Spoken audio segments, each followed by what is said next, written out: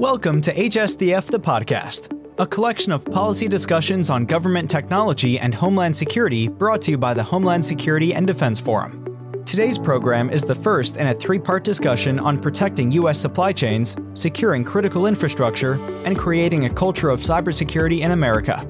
Featuring Tom Fanning, Chair, Cybersecurity Advisory Committee at CISA, Eric Goldstein, Executive Assistant Director of CISA's Cybersecurity Division, Bobby Stempfli, Vice President at Dell Technologies, and moderated by Luke McCormick, former CIO, Department of Homeland Security. This program was recorded in conjunction with the HSDF Policy Symposium, The Evolution of Federal Cybersecurity, on June 21st, 2023. As I look across this panel of titans here, we've got folks that have practiced law, we've got folks that have been in and out of the government, we have folks that are CEOs. I believe two of them actually were CIOs at one point in time, and I know one of them has worked with CIOs quite a bit. So I think if I look far enough, and maybe there's a heart surgeon in there somewhere, I'm not sure. CIO stands for career is over. Yeah. No. But what I do want to say is, as I start with all my moderated sessions, as you all know, my public service announcement, which is if you have not considered public service, I urge you to do so because it tastes great. You don't have to do it for 20 years. You don't even have to do it for 10 years. But chip in, and I assure you it'll be one of your proudest moments. So I just want to point that out. You heard the director earlier today talk about a lot of different cool ways that they're hiring folks, which I thought was awesome. And you're going to hear one of our panelists talk about other ways to contribute as well, which I think is awesome. So with that, let me start with a couple of, I guess we'll call them term statements that Jen sort of referenced in some of her remarks, et cetera. And I thought it was be appropriate sort of dig down a little bit, unpack that so the audience can completely understand that. And I want to start with you, Eric, and talk about the national security cybersecurity strategy, right? And there's a lot there. There was a lot of work that was put together to create that. Trying to understand CISA's role in that. Where do you all play in that strategy? Maybe how we're doing on the implementation, maybe even a little bit of an interim scorecard. Great. First of all, Luke, thanks for the question. It is a privilege to be on this panel with Bobby and Tom. Thank you for your work in advancing our nation's cybersecurity. So thank you to Russell Langevin for your work and for HSDF for hosting this great event. The National Cybersecurity Strategy really is a fairly extraordinary moment in our nation's cybersecurity history. And you really can't say that about most cybersecurity strategies or strategies in general. Most strategies are a laundry list of things that could be done or some highfalutin principles where everybody nods and says, that sounds like some things that we should all do, and then everyone moves on. And this national cybersecurity strategy is different because it looks at the problem statement of cybersecurity, and it says very frankly and candidly, the way that we are doing things isn't working. We are not getting the outcomes we seek from the model that we've been adopting. And we need a new model, and a model that is based fundamentally on a rebalancing of accountability, such that we need to have a clear-eyed view and be able to say, a school district, a water utility, a local hospital, they are never going to be successful trying to combat the cyber threats that we are seeing today alone. And so we need government to do more. We need government to enable persistent, frictionless collaboration at scale, which we are trying to accomplish at CISA through our Joint Cyber Defense Collaborative. And we need tech providers to do more, to move to a universe where the technology that we are all using for our functions of everyday life across every sector are safe and secure by design and default, such that we move to a future where we have fewer exploitable conditions in the products we're using, and we have strong security controls and features out of the box so that if I'm that school district, if I'm that water utility, I can depend upon the technology that I am using in a way that for many products, frankly, is hard today. But the great part about this model, and getting at Luke's question of where we are in the early days of execution, there's real unanimity around this model. If you talk to big tech companies, they all say universally, well, we want to provide more secure tech. And if you talk to enterprises, they all say, we want to buy more secure tech. And so we see one really important role of CISA as being the technocratic intermediary between these two sides of the market to say, let's all get together in a voluntary market-driven way and say, what do we think are the characteristics of a product that's safe and secure by design and default? We released the first chapter of this work in April, a product that was joint sealed by CISA, FBI, NSA, and 6 other countries around the world. We're going to release the next iteration of that guidance, ideally later this summer, bringing in robust industry feedback and ideally many more international seals. But we think that even though the strategy calls for a future, a potential software liability, new regulations,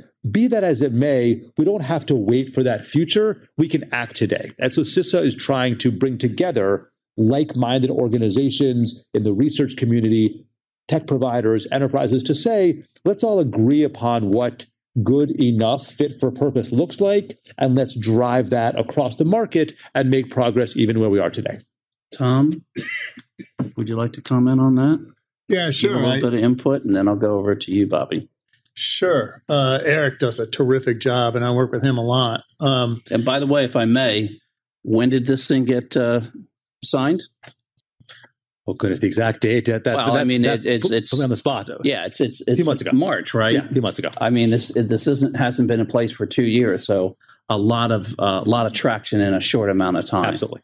I want to just back up a little bit. Jim Langevin, a hero of mine, is here. What a terrific guy, great leader, patriot in America. I led the Electricity Subsector Coordinating Council for about 8 years. And very early on, I realized that we couldn't operate in a silo, that the economy of the United States was interdependent from sector to sector. So I started wandering around looking for like-minded people. We created something called Dinners Across America. I was really trying to find people that had the same kind of view I did. Out of that, we created something called the Tri-Sector Group. We found very quickly, from an electricity standpoint, that finance was absolutely dependent on what we did, and we were dependent upon comms. And so we brought together people. Michelle Guido here helps guide the Tri-Sector Group, and that is going to be increasingly important as we go forward from a private sector standpoint. But then I ran into a guy named Chris Inglis, and we all know what happened to Chris, National Cyber Director. Ultimately, the government put together something called the Cyberspace Solarium Commission. So Langevin was on that. It was chaired, I guess, Mike Gallagher and Angus King. I was on that. Inglis was on that, and a variety of other brilliant people, Suzanne Spalding and others. And I think for the first time, as I walked the halls of Congress and as I was wandering around America, trying to find people of like mind, everybody realizes that this issue of national security takes on a completely new meaning. That I think the things that Eric was talking about is the operational point of the spear.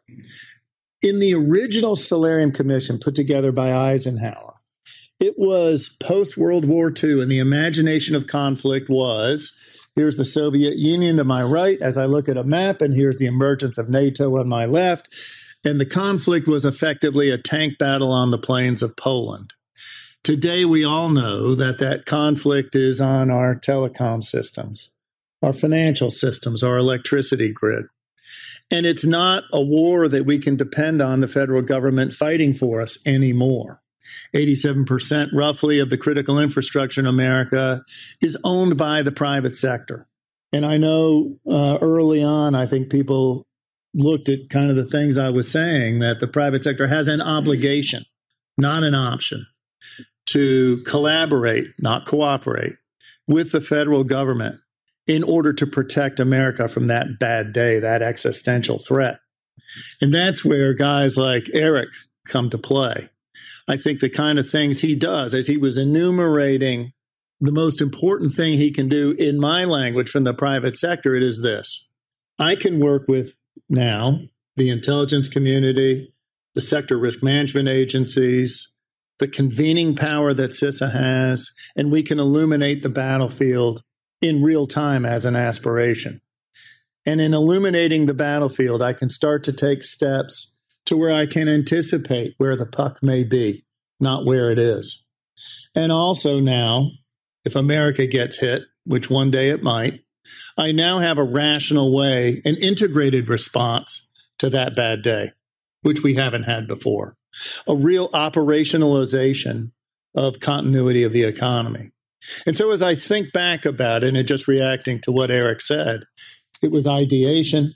It was the creation of policy through the Cyberspace Solarium Commission. Something like 75% of those recommendations are now in law. And what I would say to complement politics, which you don't do much in this town, everybody on Capitol Hill realizes this is an enormous issue. They had no idea how to attack it.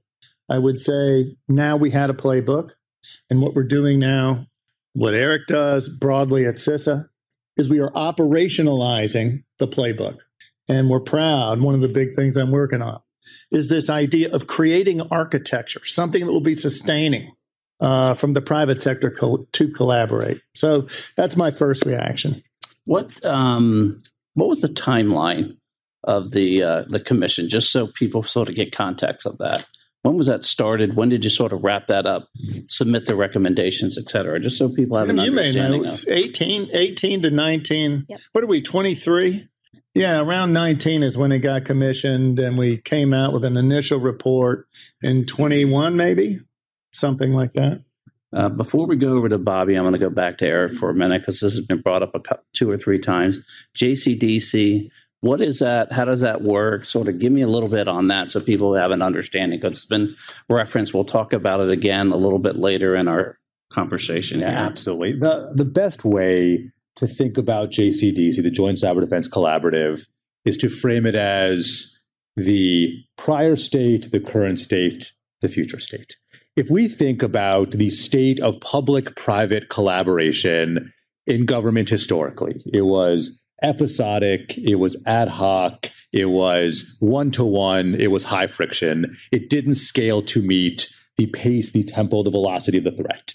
What we have tried to build, not just at CISA, but as part of the cybersecurity community, is a model, is a door, is a forum where we can bring together partners across sectors, across government, across the globe, and create an environment for persistent, frictionless, enduring engagement and collaboration. What that means in practice is every day having operators from companies, including both Tom and Bobby's organizations, working together around shared problems so that we don't need to wait for a crisis and then I or a director get on the phone and call a CISO or a CIO and say, hey, we need somebody. We're already working together. Whether it is the latest ransomware campaign, whether it is a report of a new APT, we are already working together in shared channels that could be sectoral, that could be topical, that could be geographic. And in those channels, we have the right folks from across sectors, across government, including our partners at FBI, NSA, Cyber Command, the sector risk management agencies, and internationally, reaching out to our 150 plus international certs in the global community. But we know we also can't stop there, because we know that a challenge we have in cybersecurity is we're always reactive. We're always responding to the latest zero day, the latest campaign. And we know that doesn't work enduringly. And so we've also tried to build this model of longer term planning, which frankly was the genesis of the Solarium Joint Cyber Planning Office, the JCPO, which is the idea to say we cannot spend all our time reacting, we have to plan. And so we have now developed a planning agenda with input from industry across government to say these are the biggest risks that we are going to plan against, design, execute, exercise, and then improve, and do that on an annual basis so that we are going to be able to drive down the risks that we care most about. I will also add, it's important to think about the JCDC, first of all, as an open tent, as an inclusive model where really any organization with interest, with capability, with who wants to invest is able to engage in the way that makes sense for them. But also, one of the real innovations of this model is, at this point, all of the products, all of the advisors, all of the alerts that are coming out of CISA and our partner agencies are all benefit from enrichment and insight from the members of the JCDC. And so we are now really creating this corpus of knowledge that is derived from the best minds in our field, no matter what organization they work in. And then those products, those advisories are pushed out through the ISACs, through our trust groups to pollinate thousands of organizations across the country and across the world, making sure that we are benefiting not just those organizations that engage every day, but the broader community who needs to have the information that we're all working with. And I would just add, another big important entity inside CISA is the National Risk Management Center. Absolutely. So this is where private sector works with government to understand in a rigorous, systemic way what are the most important risks. And as important, we got to think about, if you just think about a supply chain, what are the first, second, and third derivative risks? How do we work together? If electricity goes down in this part of the United States, what's impacted? What are the knock-on consequences? And how can we protect that? All of that works with the private sector, but it's also an important input into what you do. Absolutely. And you said it, I'm going to say it just a little bit differently. One of the most controversial things that we have to deal with as a nation is a sense of triage. What is most important? We can't protect everything the same way. We could create a sense of broad hygiene. Yeah, I get that. And even at an individual level. But at a corporate level, can't protect everything the same way. I'm CEO of Southern Company. We get hit 3 million times a day. Not everything we do is mission critical, but some things damn well are. And we better protect those as well as we can. Thank you for tuning in. You can follow HSDF the podcast on every major podcast platform. Visit hsdf.org to learn more about the Homeland Security and Defense Forum and HSDF the podcast.